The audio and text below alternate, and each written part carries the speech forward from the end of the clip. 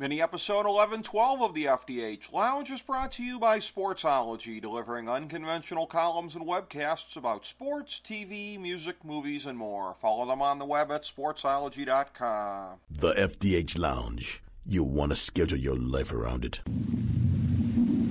A long time ago, on a gloomy, wet Cleveland spring night, two men stand alone amidst the late-night drizzle. Their voices echo across the vacant station parking lot as they debate the merits of the great American radio show that have been missing for far too long. On that night, an idea was born. That idea became the FDH Lounge.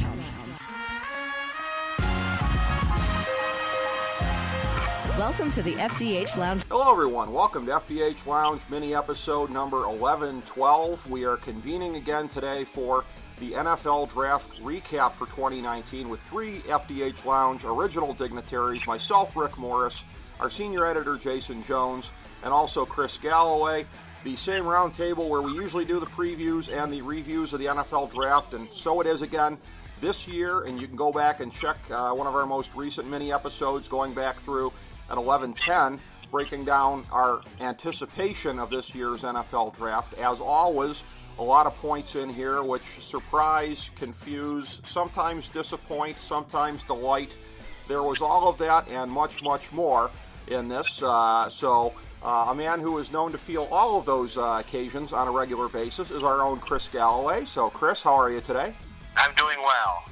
Well, thanks for having me back in. Well, glad to have you back in, my man. And our chief ratings analyst here for the NFL Draft, the man who takes the lead in setting the player rankings, the top 200, etc. Does a mock draft along with myself, my man Jason Jones. Jason, how are you today, my friend? Hey, not too bad. Glad to have you back in as well. And before we start with this, I feel that it's only fitting just to sort of tackle some of the sort of side elements of the NFL Draft, because the NFL seems to go out of its way to clutter this thing these days with as many side elements as possible.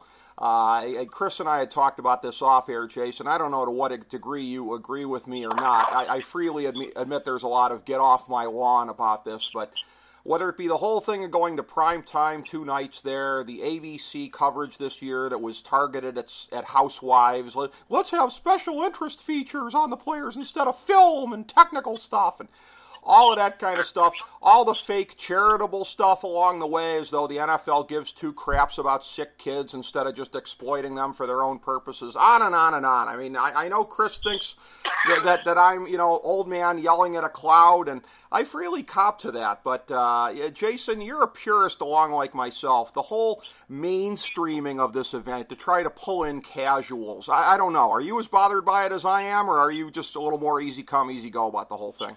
I may not be as vocally opposing to it, but it is something that at least mildly rubs me the wrong way. But bear in mind, I'm also the guy that rails against the Super Bowl halftime show. Sure, me too. Because I would much rather than just throw it to the studio, give us a normal 10 to 15 minute halftime show with highlights, and go back to the game. So maybe I'm not who they are targeting, but when at least NFL Network, they did like a 2-day run-up on Dalton Reisner's charitable whatever. And yeah, that's great. I'm glad that he's helping out kids and all. How that affects draft stock, I don't know.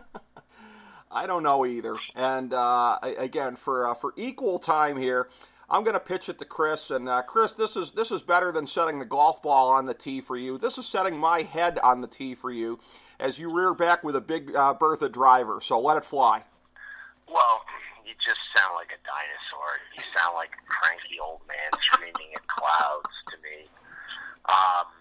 Look, the NFL is a business.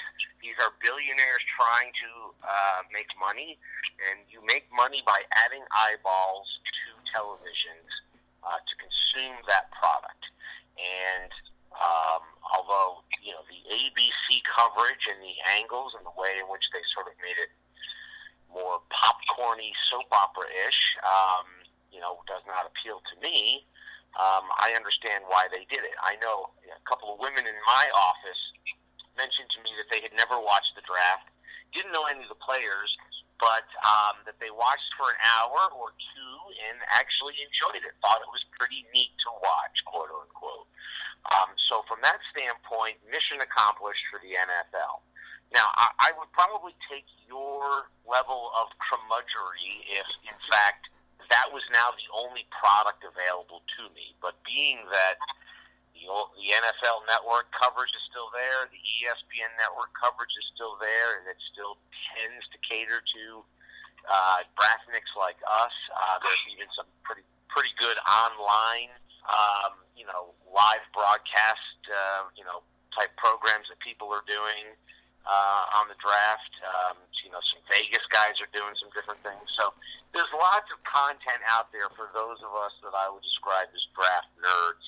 And it doesn't offend me at all that a multi-billion-dollar business wants to make more money. And I don't think any of us should be shocked by that.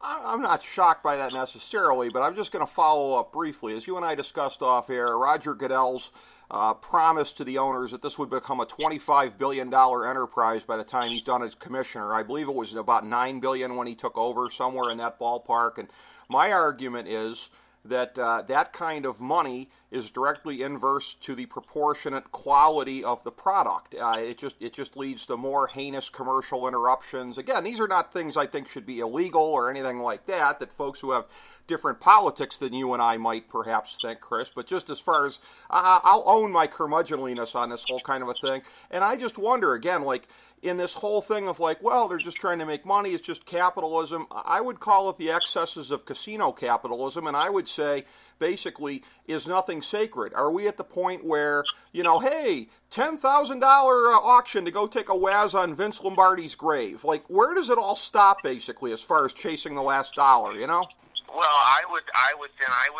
say to you exactly what I said to you the other day. You should protest immediately by deleting everything about the NFL off of FantasyDraftHelp.com. Well, that's not happening. You would never want to promote that product that is just apparently in your populist bent is some sort of level of evil capitalism. And then beyond that, I expect you to fire off a very stern missive to the WWE and Mr. Vince McMahon, requesting him to pull the plug on his online activities, extra programming, and go back to the good old days like it was in the 1980s.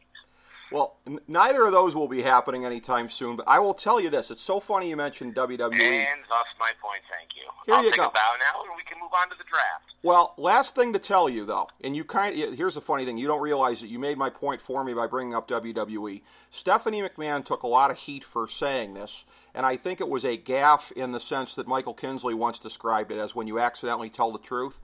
Stephanie McMahon described some of their charitable outreaches, and she was talking about this.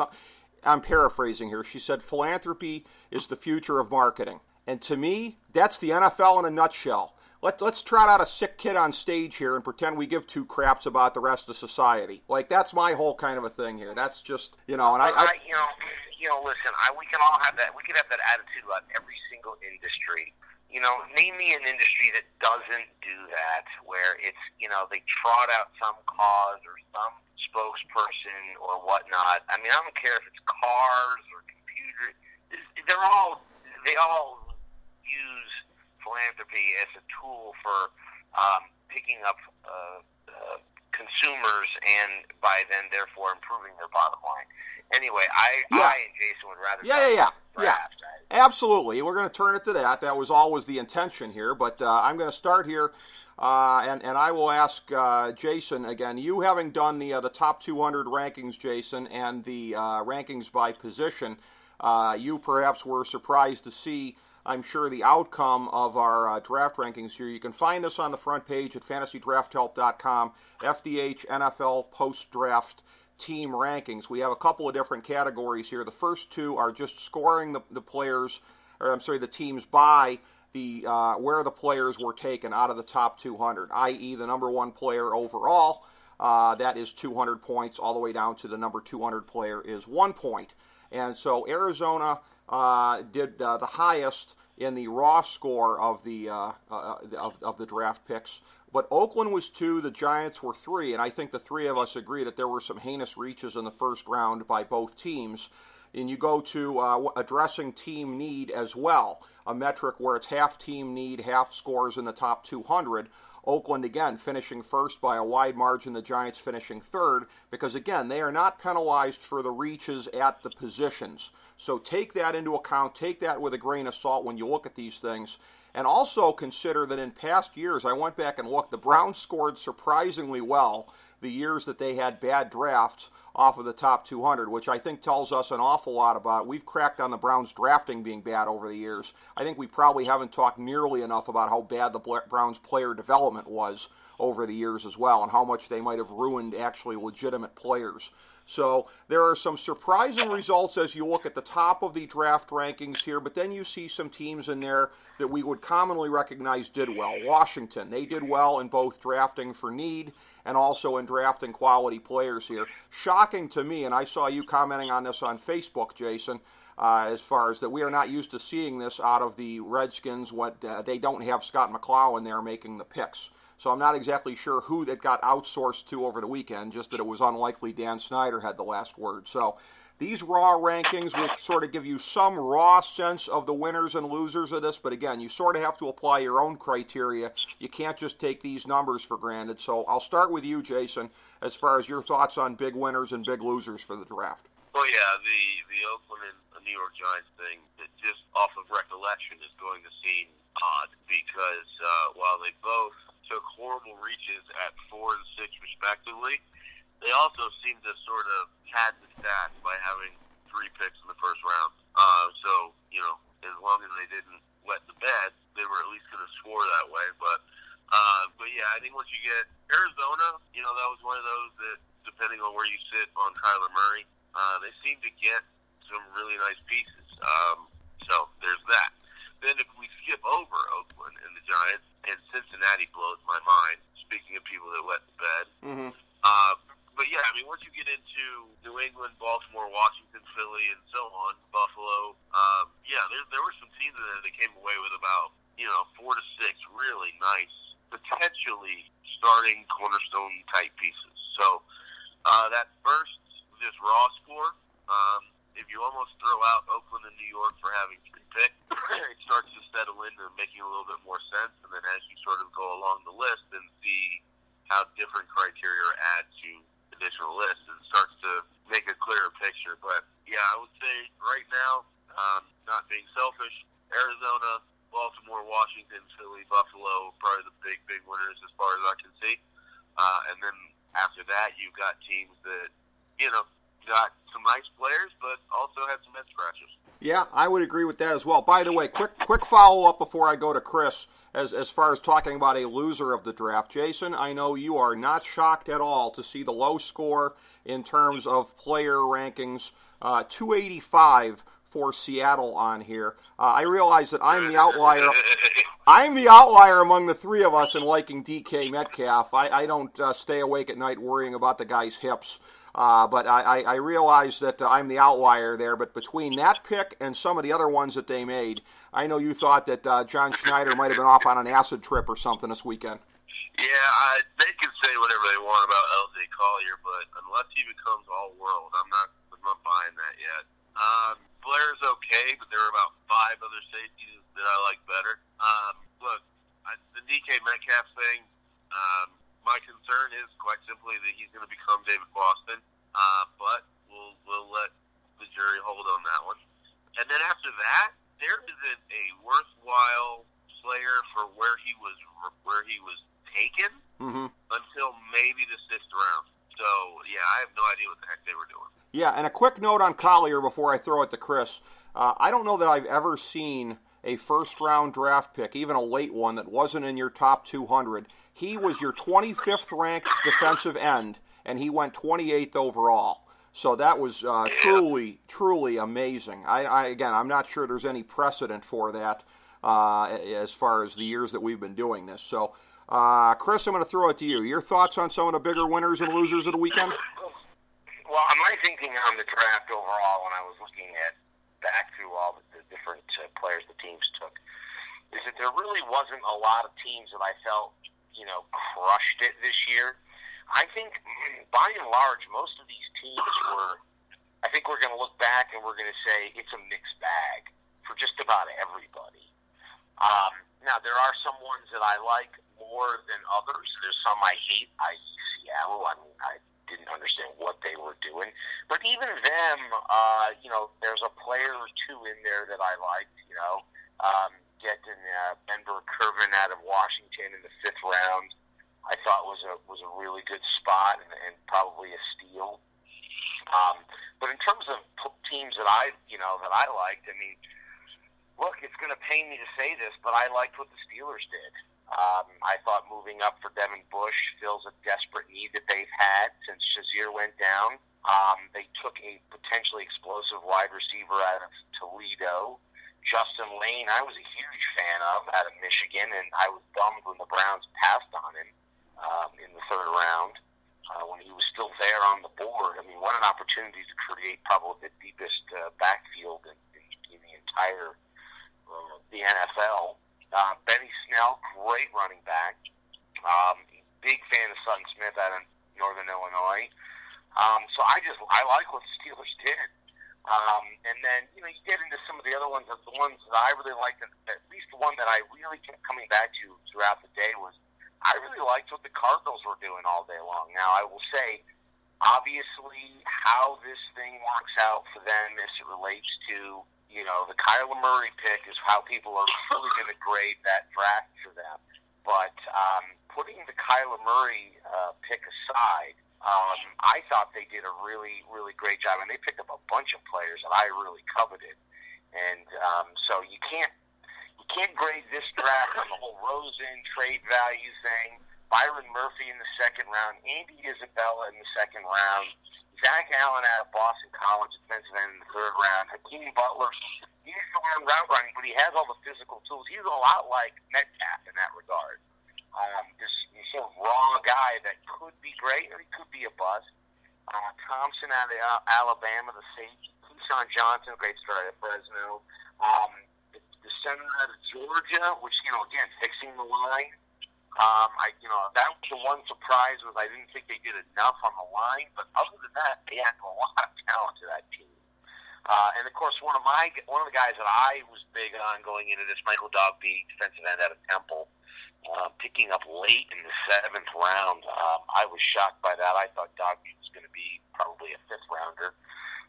So I thought the Cardinals did great. Another team I thought did great was Buffalo. I really liked their draft. I was a little surprised that they didn't go for more, wide receiver help, but they did pick up Sills out of West Virginia as an undrafted free agent. Ed Oliver, Cody Ford, Dawson Knox, the tight end out of Mississippi. The linebacker there out of Florida that Jason, I think, was high on. Joseph. And so I really, and Tommy Sweeney, tight end out of Boston College in the 7th round, there was a guy I was like, come on, Browns, find a way for this guy. I couldn't believe he was still out there. So I really like what the Bills did. And then, a couple other teams that I thought really helped themselves. I thought the Chargers really helped themselves as it relates to depth and team needs. And I thought that the Patriots had a good draft as well.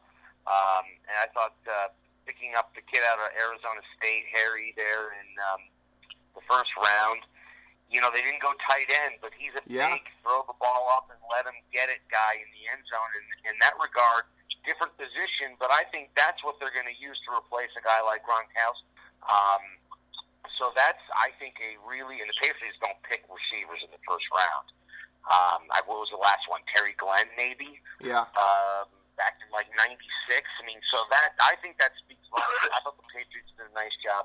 And then, just to touch on our beloved Browns, I gave them a C. I'm not sure what we're going to get out of that, out of that 2nd and 3rd round picks. I wasn't a fan of the red line choice. We'll see about Tacky. He's one of those guys I think that could be, the diamond in the rough and could be great, or it could just be a total, like, what are you doing? A lot like Chad Thomas makes me shake my head in the 3rd round last year. So, I thought the Browns tried to address points of depth in terms of their needs. And, so from that standpoint, I would rate them out as sort of a C minus kind of territory. Nothing there that made me stand up and really scream. Greedy Williams was kind of great in the second round, but, again, got to learn how to tackle, and before that's going to be really considered a great, potentially a great pick. Yeah, but I'm not really as worried about that. I think he's arguably the best athlete out of the cornerbacks this year, and that's what excites me. One of the things here, too, and you mentioned it before, Jason, as far as teams with multiple picks in the first round, that, of course, does not completely dictate destiny as far as the high scores in the draft, and I'll mention here specifically Kyler Murray, 10th overall on the Jason Jones Top 200, Byron Murphy, 11th overall on there. Arizona nabs both of them, so they get on the scoring system 191 and 190 points respectively. And then you look at a team like Seattle, it gets 0 points in the first round for their guy. So it's half where you got your picks and half what, maybe not exactly half and half, but part where you are and part what you're doing with it. And, I look at these here, and, again, I agree with a lot of what you guys said as far as how a lot of these teams came out of it. The one thing that I'd like to follow up with, I will start with you, Chris. We had discussed this off-air briefly. As has been said and known for many years on this show, the Dolphins are my 1A team historically, going back to the days of Bob Greasy when I was a small child. I'm a little disappointed. I feel like the Dolphins were negotiating. Well, they were negotiating against themselves, I feel like, in the whole thing here. And for anybody that thought that Arizona was going to get a 1, I thought it was more close to the notion that they might get a 3. And I wonder just how much negotiating went down. I'm a big believer in the Dolphins' new GM. I think that things are moving in the right direction there. And you pointed out, Chris, to me off air, and you're rightfully so, the Dolphins don't bear a big cost in terms of the salary cap the next couple of years for him. But you've got the chance to either tank for Tua or Trevor Lawrence in either of the next 2 years here potentially. So I sort of feel like giving up a 2, it's going to make it a little bit harder for them to cut bait unless the kid is absolute dog crap. My fear is it's going to be a muddled kind of middle where in a year, you've got a high bar, I think, to move on from a second-round pick. And I'm not sure that the kid's going to play poorly enough to justify cutting him or well enough to justify passing on Tua. I fear that they could be caught in the middle by paying that too, Chris. Well, let me step back. The Dolphins draft, really the only thing I liked in the draft itself was Christian Wilkins in the first round. I was obviously a big fan of. He was the only Clemson player I would have touched in this draft. And I'm also a big fan of him as a person. And I think he can fit in Flores' system because he can align in multiple spots, which is important for what they're going to try to do. Right. Getting back to the Rosen, listen, he gave up the 62nd pick. It's not breaking the bank on their future in terms of the rebuild of the Miami Dolphins to lose out on the 62nd pick.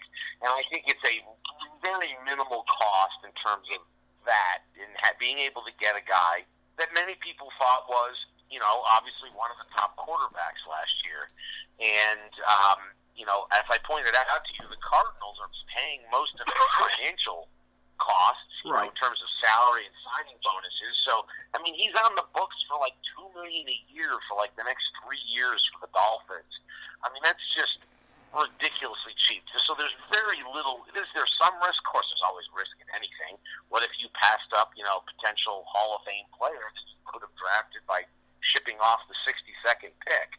But at the end of the day, I think it was a really good move. I think that, what if Rosen turns into something? The risk versus potential reward, the reward far out risk. And, you're getting into sort of like they don't feel like they can draft another quarterback. Listen, I don't know what the new regime there and how they're going to play that stuff, but I doubt, based on how little they gave up for him, that they're going to feel committed to him if they decide to do it. So that shit, as a fan, shouldn't bother me at all. Potentially, you've got a very good, serviceable quarterback that we know the Patriots were high on the year before, which is why I think Flores and his guys went ahead and made this deal, because they already had the paperwork and the scouting that the Patriots had done on him the year before, which is why on February 11th, when the Cardinals, hired Kingsbury, I tweeted out prediction: Cardinals will draft Kyler Murray and trade Rosen to the Dolphins. And that was at 11:19 a.m. on February 11th. Yeah. So I will. I'll put my feet up on the desk on that one and say, "Told you so." Well, yeah, good call on that one. I will put you over for that. Jason, your thoughts on this? I know a year ago, again, you and I weren't necessarily as high on Rosen as we were some of the other quarterbacks in the draft. I still think he can be a solid contributor, but and maybe more than that. Maybe he's really got some upside. I don't judge him harshly based on what happened in Arizona because that was a shite situation to be in. I don't think you can necessarily tell anything. Jared Goff had a bad first year under similar circumstances, but when you're rebuilding, when you're starting from zero, which fortunately the Dolphins are finally doing, enough of this stars and scrubs crap to get you to 7-9. They're committing to building a sustainable winner, and I applaud that as a fan. But I'm always concerned about boxing yourself in. And the fact that they seem to have taken themselves out of tank for Tua, if Rosen comes in and doesn't play well and doesn't look like he's got any kind of a future there, I mean, if he's bad enough, then maybe they'll go tank for Tua anyways. But how would you play it as a GM in a situation like this, Jason? Well, and then, in a minute, I want to go back to some of the teams that we were talking about earlier. But for this, let me just, my perspective of as these things were coming down. Christian Wilkins knocked it out of the park, period. Then coming back with this, which I do perceive as a good move, I actually thought they were on their way to really putting something together and then completely dropped the ball. But as far as Rosen, I am in the school of thought that if you were to combine the 2018 and 2019 draft class, mm-hmm. and take Arizona out of the equation with Kyler Murray, just say, what is he as a prospect to most teams? Because let's be honest, if Arizona's not picking one, I don't think Kyler Murray goes anywhere near the top 5. That's correct. So when you evaluate all of that, I think that Josh Rosen is still maybe the 5th, 6th best quarterback of the combined classes. Okay. Putting him ahead of the Daniel Joneses and the Haskins and the Drew Locks of this draft. Where he is versus Kyler Murray, I think that depends on the setup, but we'll see how that plays out eventually.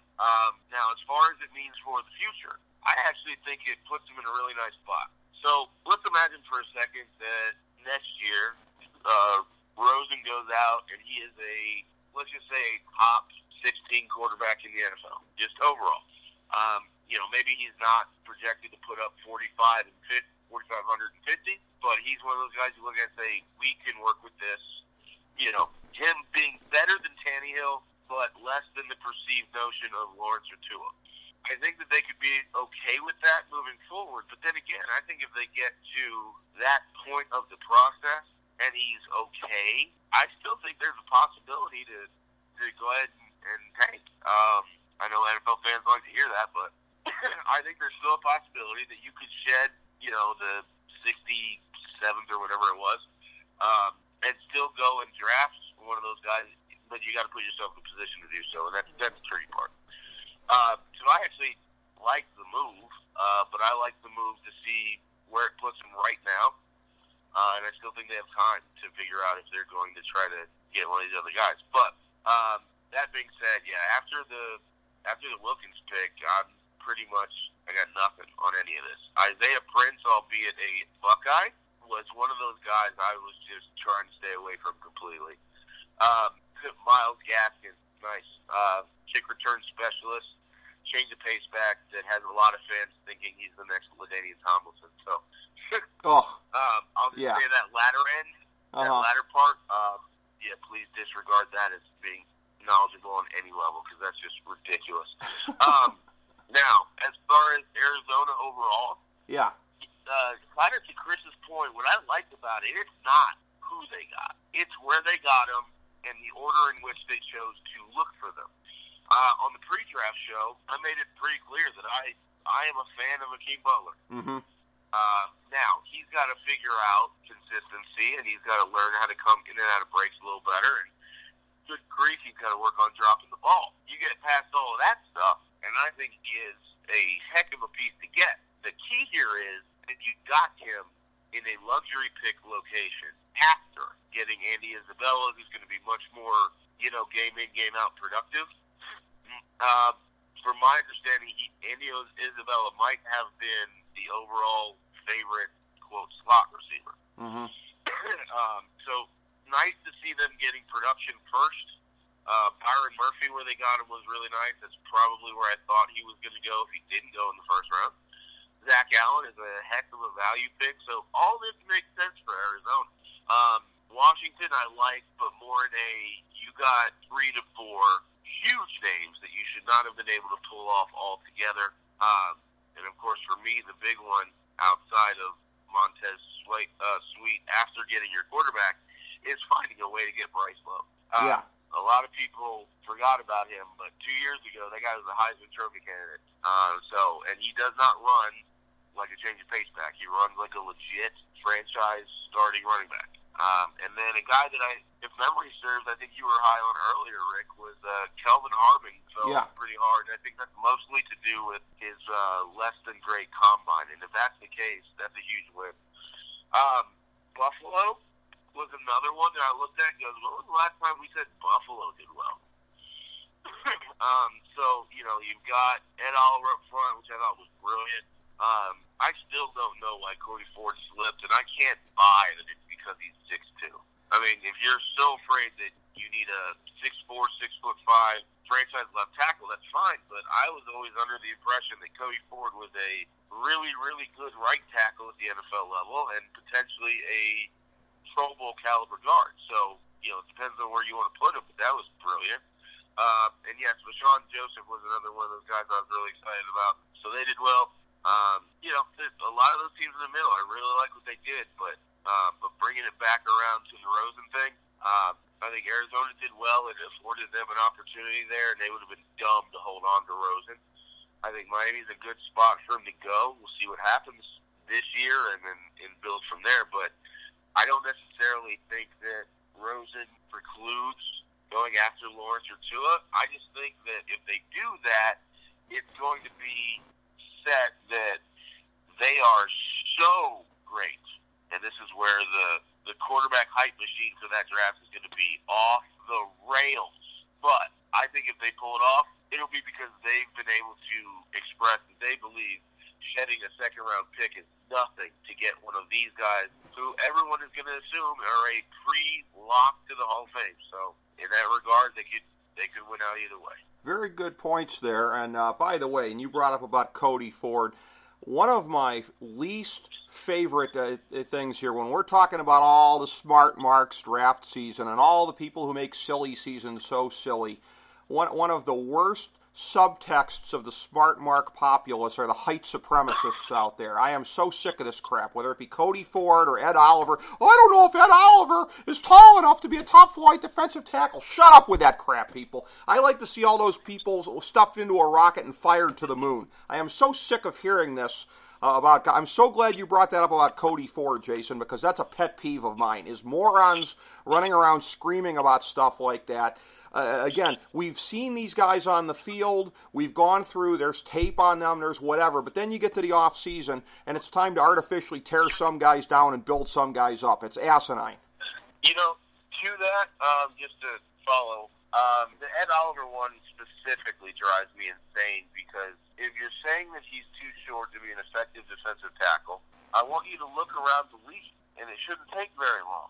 How many defensive tackles are 6'3"?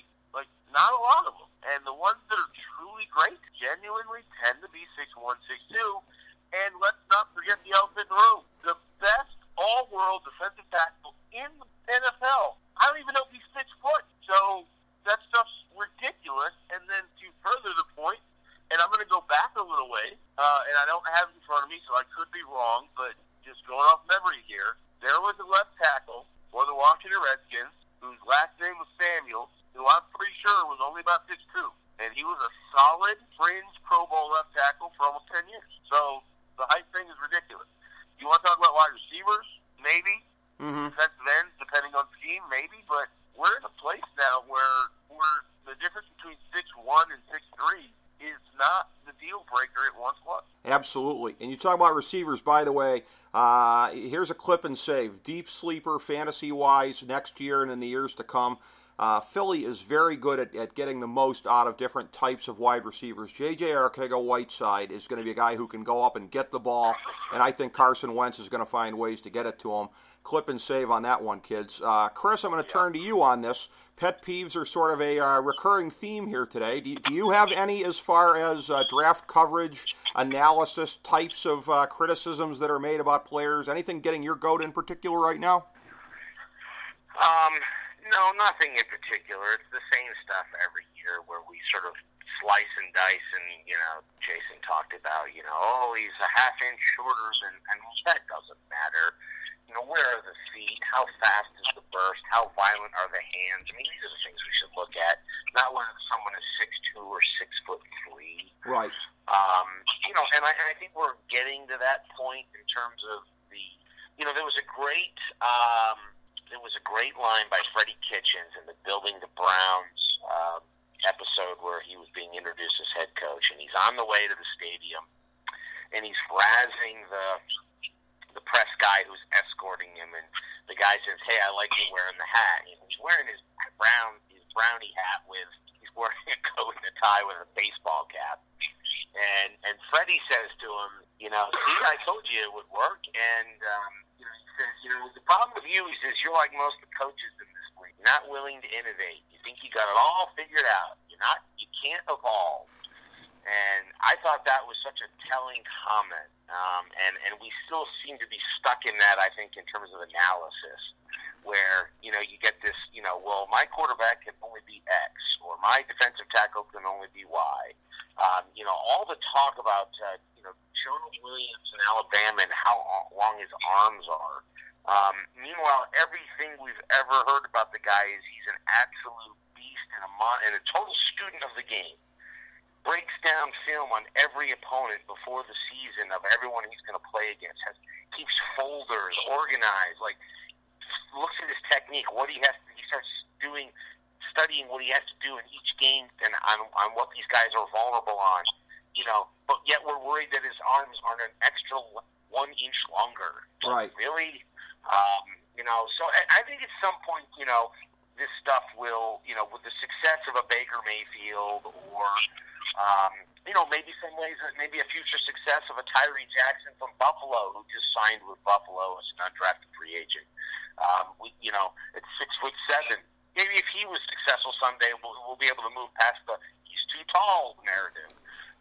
And if Kyler Murray's successful at 5'10", then by God, wait till we have the first 5'9" quarterback come along. So yeah, I don't have any real pet peeves. I tend to mute the television when they start throwing on and on about silly things. I'm a big believer in look at somebody and how they play football. Are they a football player? Do they play the position well? Do they have good technique? That's always how I really analyze somebody. You and I discussed it last year going into the draft. We all agreed that if Baker Mayfield was 3 inches taller, he would have been the unquestioned number 1 prospect in that draft. Nobody would have questioned it if he was 6'3" instead of 6 feet. And because the numbers and the tape and everything was there. But, there was the obsession over that 3 inches. So. Well, that's a good point. And, again, before I throw it to you guys for some closing thoughts here, I want to point out again here, FantasyDraftHelp.com, our 2019 FDH post-NFL draft team rankings right there on the front page. You can click through to that.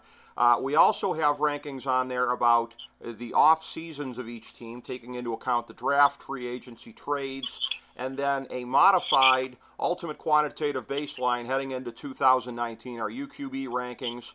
Again, our closing rankings for 2018. It's half where they were at the end of 2018, half where they are based on the off season. And so it makes for a very interesting mix, and you can see, and we put the closing 2018 rankings in parentheses, so you can see Philadelphia, for example, going from 12 to 1st on our list. You can see the big risers and droppers. Cleveland going from 21 to 8th. By the way, Cleveland at 21 was artificially low because there was no way to discount the first half of the season last year, which obviously was not representative of where the Browns finished. You're always going to find anomalies like this in there, so they shouldn't have been as low as 21st, but right about now 8th. I don't think most people would sort of question that.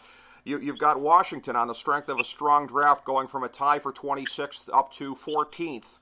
You've got some teams losing ground here. The Giants going from 16th down to 27th. You can check it out for yourselves here and see on this where these teams all ended up again on this. And again, ultimate quantitative baseline, just one measure of where teams are. You have to sort of take that and then apply the eye test from there. The UQB does not apply, for example, the full weight of a Tom Brady and what he brings to New England, so it's not really factored in their ratings as much. Arizona still has a low rating, even though the next bad coaching season Bruce Arians has will be his first. So you have to apply some of these things yourself as you look at this, but it's an interesting place to start with. It's an interesting tool.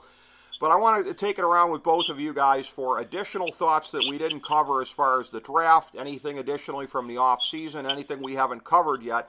I'll start with you, Jason.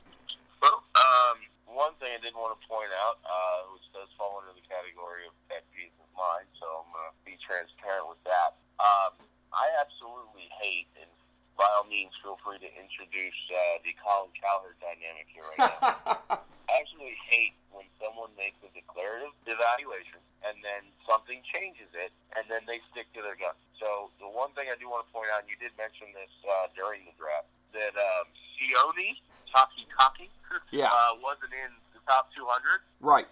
And I went back and looked, and essentially the snafu was not paying attention to, I guess, the intensity in which he plays. If you just watch him play, yeah, he makes tackles, he gets out there, he's a bigger guy. But there's somebody out there on the internet that apparently watches him a lot who described it, and I hope they're right. I hope that 2 years from now we're saying, wow, I really missed on that one. But the description was, he plays like you stole food off his plate, and he's always starving. And yeah, he plays with a little fire under his butt, which is interesting. So yeah, just want to throw that out there. If we end up that we were just wrong on that, I will absolutely get up and take a bow to that. Unlike a lot of the media people out there. Right. That being said, there's not a whole lot that we haven't really touched on because it was kind of a weird draft. It was. And once you get out of the top 3, things start going a little crazy. So you take everything for what it is. I do want to mention in a selfish way, when we get to the Browns, I do love seeing them at the number 1 spot on the overall offseason, which totally makes sense. I was a little bit more excited for the greedy pick than I probably should have been, so I'll be interested to see that. I was holding out on Mac Wilson for a while because there is a little bit of an injury issue there. But like a lot of people, there's a lot of stuff there that I like. But then, to what Chris mentioned earlier, there was a lot of teams out there that picked good players, and then some that kind of make you think a little bit. So, with Cleveland specifically, I could punt the last 2 picks altogether. I'm glad they got a kicker to bring in competition, and that's kind of what you saw across the board. You saw teams get a couple elite prospects. You saw them see some guys maybe you weren't quite sure about, and then you saw some flyers. So if it were only a handful of teams that did it that way, then maybe there's something to it. But it was pretty much across the board. So no team comes out of this with an A+, and short of Seattle, no one really comes out of this completely holding the bag either. Well, and something to point out as well, the pick there in the 3rd round for the Browns with Tiki Taki Torch or whatever, that is one that Elliott Wolf apparently strongly pushed for that one.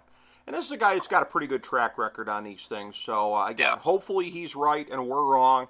With past Browns regimes, I would be despondent because there would be no chance that they're right and we're wrong. But with this regime, there's always at least a fighting chance that John Dorsey is as well-versed on these matters as Jason Jones. And that makes me very happy as a Browns fan. So I will turn to you, Chris. Any additional thoughts on whether it be the Browns or any other 31 teams in the league on the draft or the entire offseason? Well, it was off-season-wise, I do think the Browns had the best off-season. offseason. I mean, Yep. It's hard to say when you pick up the best wide receiver in the game, arguably in his prime, that you've had a bad offseason. And then adding to the pass rush was fun. And so I thought the Browns had a great offseason.